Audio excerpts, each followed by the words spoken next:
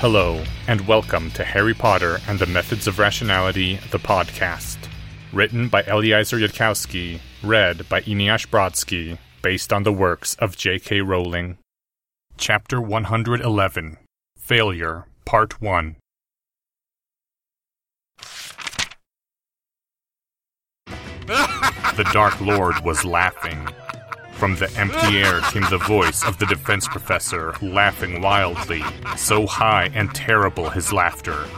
It was Voldemort's laughter now, the Dark Lord's laughter beyond all hiding or restraint. Harry's mind was disarrayed. His eyes kept staring at where Albus Dumbledore had been. There was a horror in him that was too huge for understanding or reflection.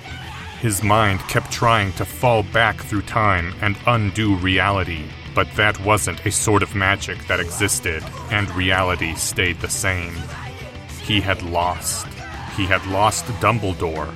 There were no takebacks, and that meant he had lost the war. And the Dark Lord went on laughing.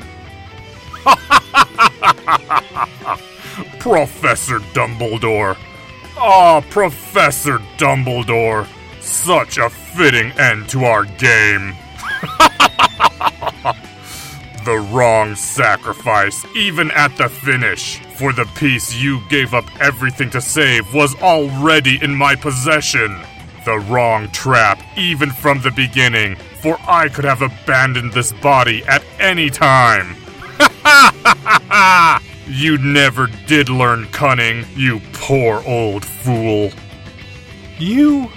A voice was coming from Harry's throat. You? Why, yes, little child. You were always along on this adventure as my hostage. It was your whole purpose in being here. You are decades too young to play this game against the real Tom Riddle, child. The Dark Lord drew back the hood of the cloak, his head becoming visible, and began to remove the rest of the cloak. And now, boy, you have helped me. Yes, indeed. And so it is time to resurrect your girl-child friend, to keep promise. The Dark Lord's smile was cold, cold indeed.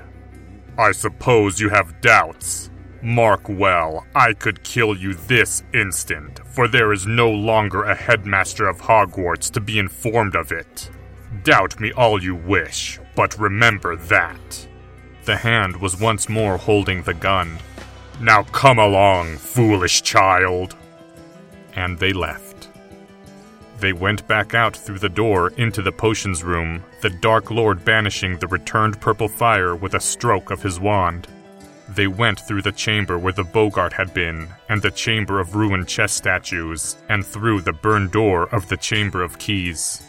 The Dark Lord floated up through the trap door, and Harry struggled up afterward through the spiral staircase of leaves, the tendrils of the devil's snare twitching and then moving back as though afraid.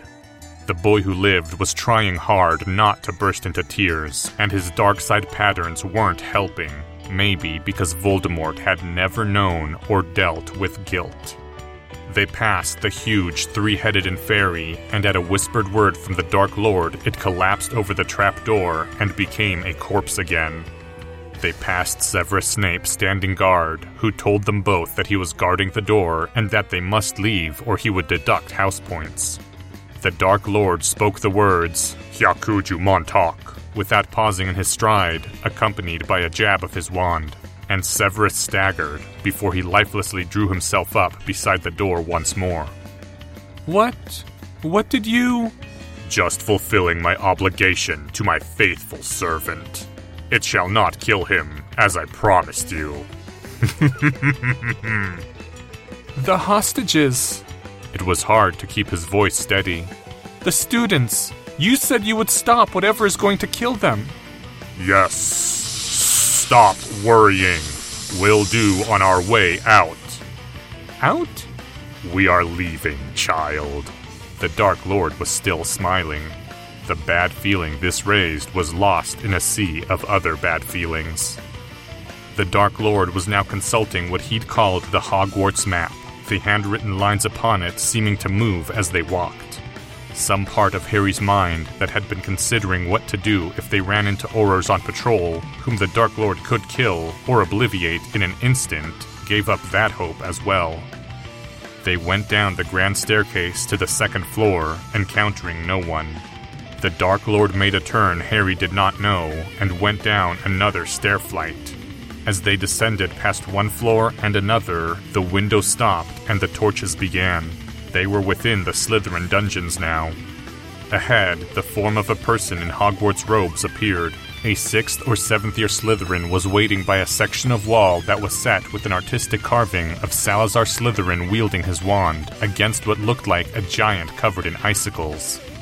The witch made no comment at seeing Professor Quirrell walking upright, or seeing Harry in his company, or seeing the gun in the defense professor's hand. If her eyes were blank, Harry couldn't tell the difference. The Dark Lord reached into his robes, took out a knut, and flipped it to her. Claudia Alicia Tabor, I command you thus. Take this knut to the spell circle I showed you beneath the Quidditch stands and put it in the center. Then obliviate yourself of the last 6 hours. Yes, my lord, the witch said, bowing to him, and went on her way. I thought you needed the stone to... The Dark Lord was still smiling. He had never stopped smiling. I did not say that part in Parseltongue, child. All I said in Parseltongue was that I had set events in motion to kill students. Events that I would stop if I obtained the stone. The rest was in human speech. I would have also stopped the Bloodfort sacrifice if I had not obtained the stone, so long as I was not discovered and restrained. The students of Hogwarts are a valuable resource, whom I have already spent much time training. Then the Dark Lord hissed to the wall, "Open!" Harry's eyes saw the tiny snake that had been set in the upper left of the carving, even as the wall slowly swung backward, revealing the opening of a huge pipe. Moss grew on its sides, and a musty, dusty smell welled up from it. The interior was also covered with cobwebs in multiple sheets. Spiders. He sighed, and for that brief moment he sounded once more like Professor Quirrell. The Dark Lord walked into the huge pipe, the cobwebs burning away before him. Harry, not seeing any better options, followed. The pipe branched in a Y shape, then branched again. The Dark Lord went left, then right. The pipe came to a solid metal wall. "Open!" the Dark Lord hissed, and a crack appeared in the metal. It seemed to fold into itself. Beyond was the middle of a long stone tunnel. We shall be walking a while. Did you have more questions to ask, little child? I can't think of any right now. Another cold laugh replied to this, and they walked into the tunnel, turning right. Harry didn't know, then or ever, how long he walked. The light of burning spiderwebs was too dim to read his mechanical watch, and Harry had not thought to look at the time before entering. It felt like they walked for miles, miles beneath the ground. Slowly, Harry's mind tried to recover itself a final time. Very possibly final if he was right about the Dark Lord killing him after this. Though the Dark Lord had said that he would resurrect Hermione, which seemed pointless if that was true. Was that simply the Dark Lord following through on a promise he would not otherwise have been able to make in Parseltongue? Why had he not just shot Harry on the spot? Seriously, some last functioning part of his brain said to all the other parts. This would be a good time to think of something that the Dark Lord has not already thought of. Something we can do without our pouch or our wand or our time turner. Something that Professor Quirrell has not imagined we can do. Think. Pretty please think of something. Don't just shut down now. Even if you're scared. Even if we've never really faced death before, in the sense of being about to die in the next hour. This is not the time to shut down. Harry's mind stayed blank. Suppose, said that last remaining part. Suppose we try to condition on the fact that we win this, or at least get out of this alive. If someone told you as a fact that you had survived, or even won, somehow made everything turn out okay, what would you think had happened? Not legitimate procedure, whispered Ravenclaw. The universe doesn't work like that. We're just going to die. Someone realizes we're missing, thought Hufflepuff. And Mad-Eye Moody shows up with a squad of Aurors and rescues us. I think the time has come to admit we're not more competent than the standard authorities. The saving factor does have to be something we do somehow, said the last voice. Otherwise, there's no point in our thinking about it. Problem 2, said Gryffindor. Harry Potter isn't missing. He's right there at the Quidditch match where everyone can see him. Professor Quirrell thought of that too. It's part of why he sent that fake note. Problem 3. I don't think Mad-Eye Moody and an Auror squad can beat the Dark Lord, and certainly not before he kills us. I'm not sure the entire DMLE can beat the Dark Lord if he's fighting seriously and Dumbledore is gone. Problem 4. The Quidditch match was not disrupted. That's probably the only reason why Professor Quirrell was willing to try something as complicated as bringing us along on this trip in the first place. Thinking along different lines, ventured Slytherin.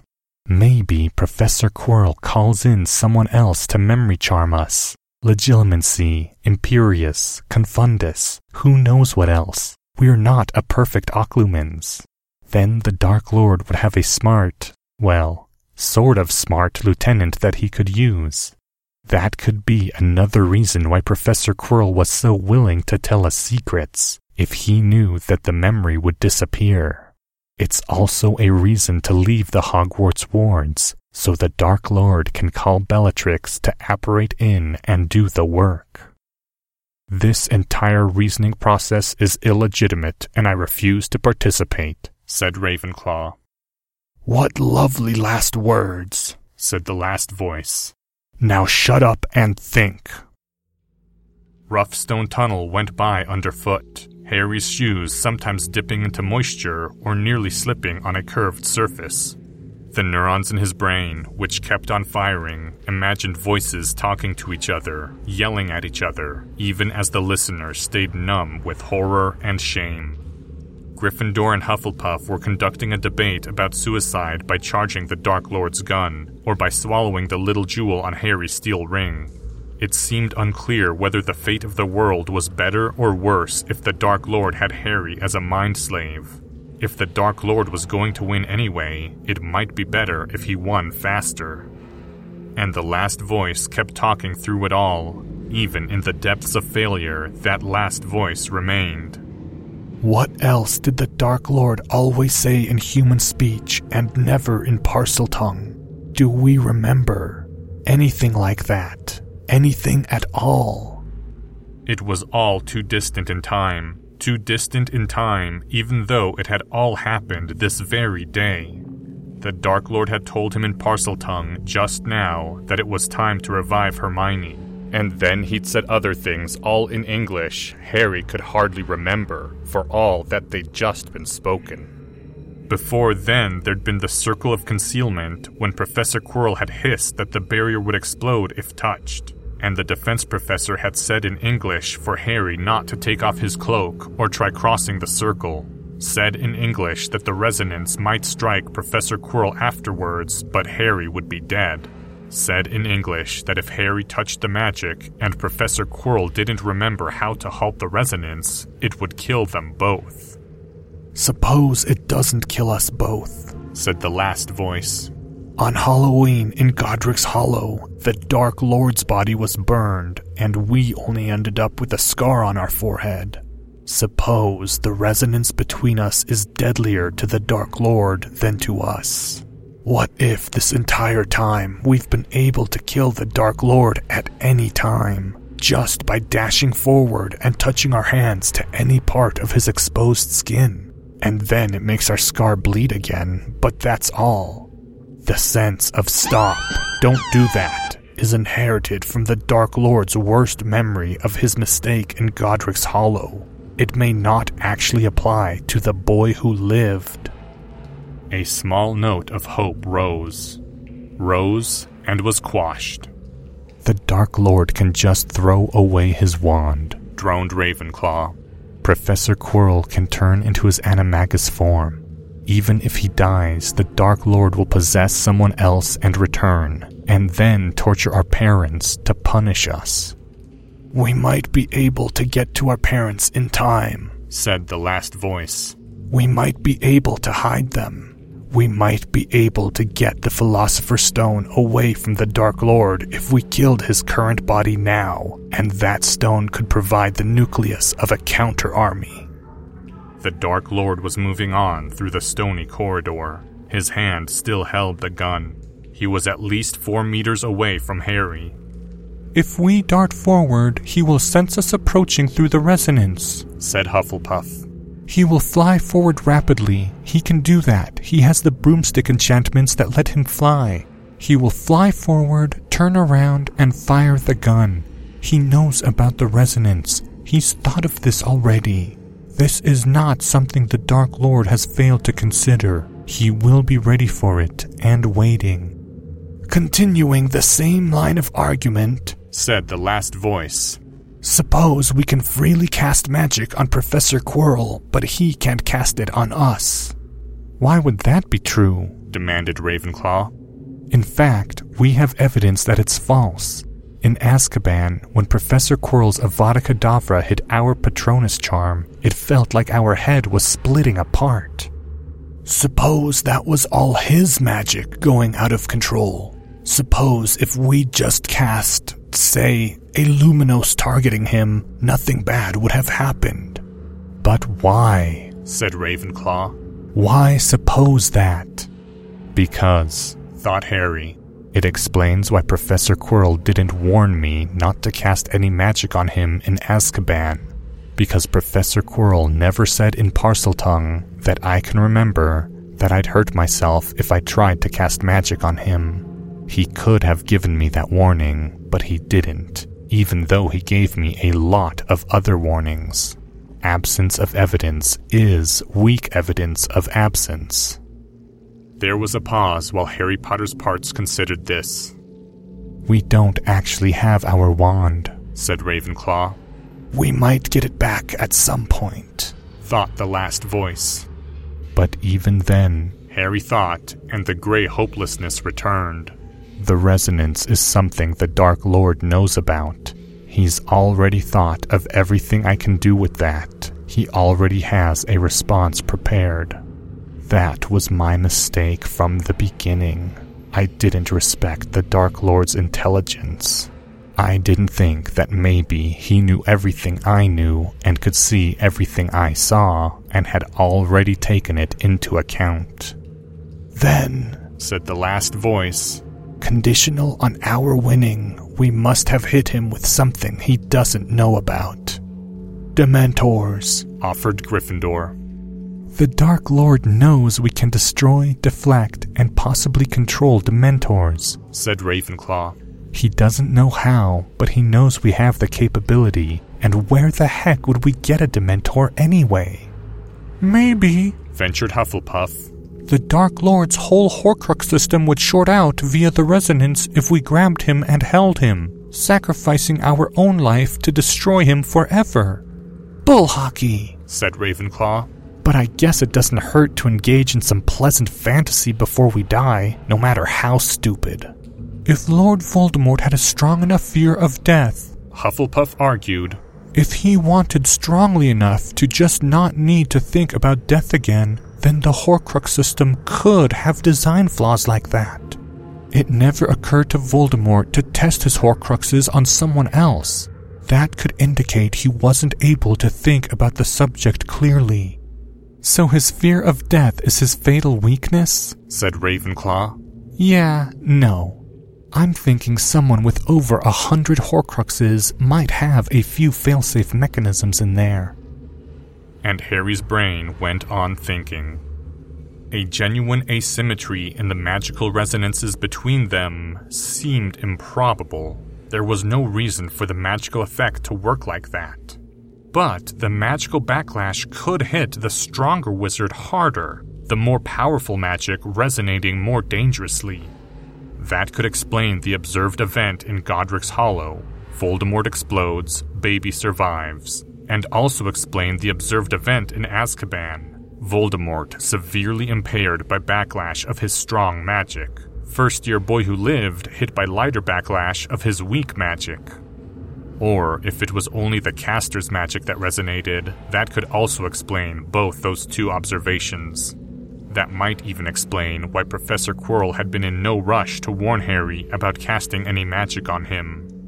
Though there was another obvious reason why Professor Quirrell would avoid raising the subject of the resonance. It was a gigantic hint about the mystery of Godric's Hollow, if Harry ever made the connection. The part that was numb with grief and guilt took this opportunity to observe, speaking of obliviousness, that after events in Hogwarts had turned serious, they really should have reconsidered the decision made on First Thursday at the behest of Professor McGonagall not to tell Dumbledore about the sense of doom that Harry got around Professor Quirrell.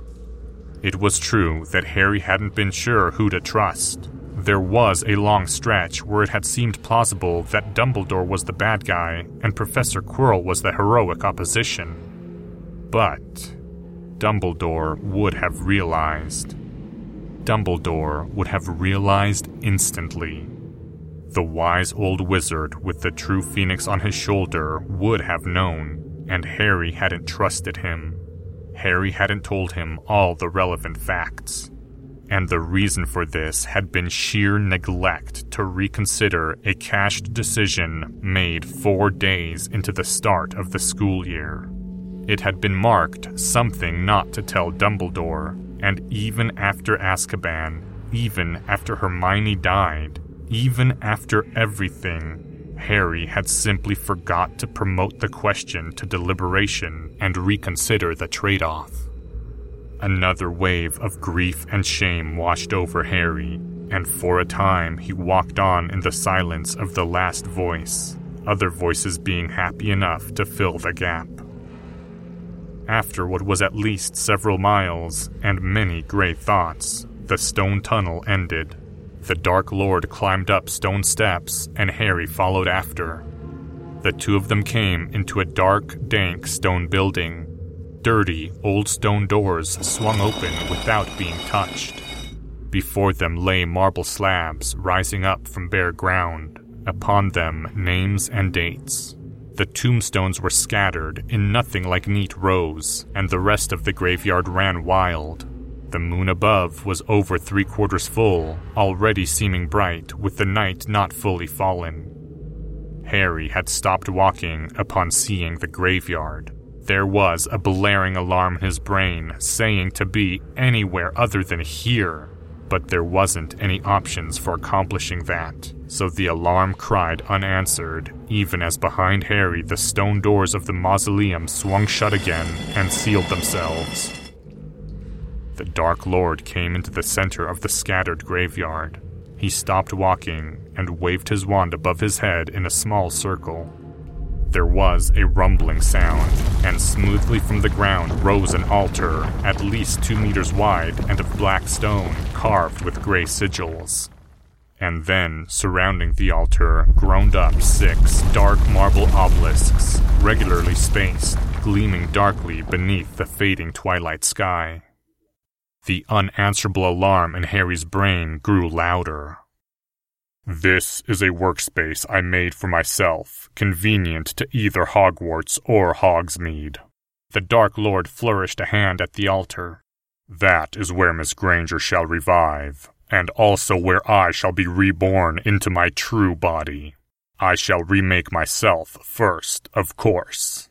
Magics to revive girl-child Aesir with true body." A strange, snakish laughter accompanied these words. Rest assured that though some aspects of girl-child's resurrection shall be what others consider dark, girl-child will not be harmed or made ugly by it, shall still look like herself. Mind shall be her own, nor shall I or mine harm her after. Harry's tongue was dry, and his mind was having trouble functioning. Please, Professor, would you say in Parseltongue what is your real purpose in resurrecting Miss Granger? To restore to you, girl-child friends, counsel, and restraint. To make sure she is part of the world for you to care about. That, boy, is truly the greater part of the reason I am doing this deed. Again, snakish laughter accompanied these words, conveying sardonic awareness of some vast irony. A small spark of hope kindled inside Harry, alongside the much greater note of confusion, and the fear that a perfect Occlumens could indeed lie in Parseltongue. Harry didn't understand why the Dark Lord was doing this, if the next step was just to kill the boy who lived, or enslave him. Maybe he'd just never understood Professor Quirrell at all. Maybe somehow Harry's model of Tom Riddle was just that wrong. Maybe the boy who lived would be obliviated of the last day and dropped off somewhere with a confused Hermione Granger, while Lord Voldemort went on to conquer the world. Hope flared up in Harry, but it was a confused hope that didn't make any sense. It didn't square with the Dark Lord who had mocked Dumbledore and laughed at his defeat. Harry couldn't come up with any consistent account of Professor Quirrell's motives that allowed for something like this. I do not know what is meant to happen next. The Dark Lord had moved forward to the altar. He knelt there and seemed to reach deep into the stone of the altar itself, drawing forth a vial of liquid that looked black in the fading twilight. When the Dark Lord spoke again, his voice was clipped and precise. Blood, blood, blood, so wisely hidden. And the obelisks surrounding the altar began to speak, voices like a chanting chorus coming from the motionless stones, cadences older than Latin. Apocatatesi, apocatatesi, apocatatesi, Disimamu amoy. Apocatatesi, apocatatesi, apocatatesi, Disimamu amoy. The obelisk's chant echoed after the end of each line, as if they were speaking out of synchrony with each other. The blood was poured from the vial, and it seemed to catch and hang over the altar, slowly expanding through the air, taking on a shape. Apocatatesi, apocatatesi, apocatatesi, Disimamu amoy. Apocatatesi, apocatatesi, apocatatesi, Disimamu amoy. A tall form rested upon the altar, and even in the dimming twilight it looked too pale. The defense professor reached his hand into his robe and drew forth a small irregular chunk of red glass. He placed that upon the tall, pale body. The stone stayed there for a time, minutes at least. The irregular chunk of red glass did not glow, or flash, or give any other indications of power. Then the stone moved, just a little, turning slightly upon the body. The defense professor took back the stone into his robes and prodded the tall form that lay motionless upon the altar, touching the eyes with his fingers, poking the chest with his wand. He threw back his head then and laughed. Incredible! Fixed. It is fixed in form. A mere construct sustained by magic, become a true substance at the stone's touch. And yet I sensed nothing. Nothing! I feared I had been deceived, that I had obtained a false stone, but the substance proves true to my every test. The defense professor tucked the red glass back into his robes. That is eldritch even by my standards, I admit. Then the defense professor walked around the altar. 5 times he walked around it, chanting something too low for Harry to hear. He placed his hands, both of them, over the body's forehead. Then the Dark Lord spoke. Fall, Tor, Pan. Without any warning, there was a flash like lightning that lit up the entire graveyard, and Harry staggered back a step, his hands involuntarily going to his forehead. It felt as if he had been shot there, or a wasp stung him upon his scar. The defense professor collapsed, and the 2 tall figure sat up upon the altar.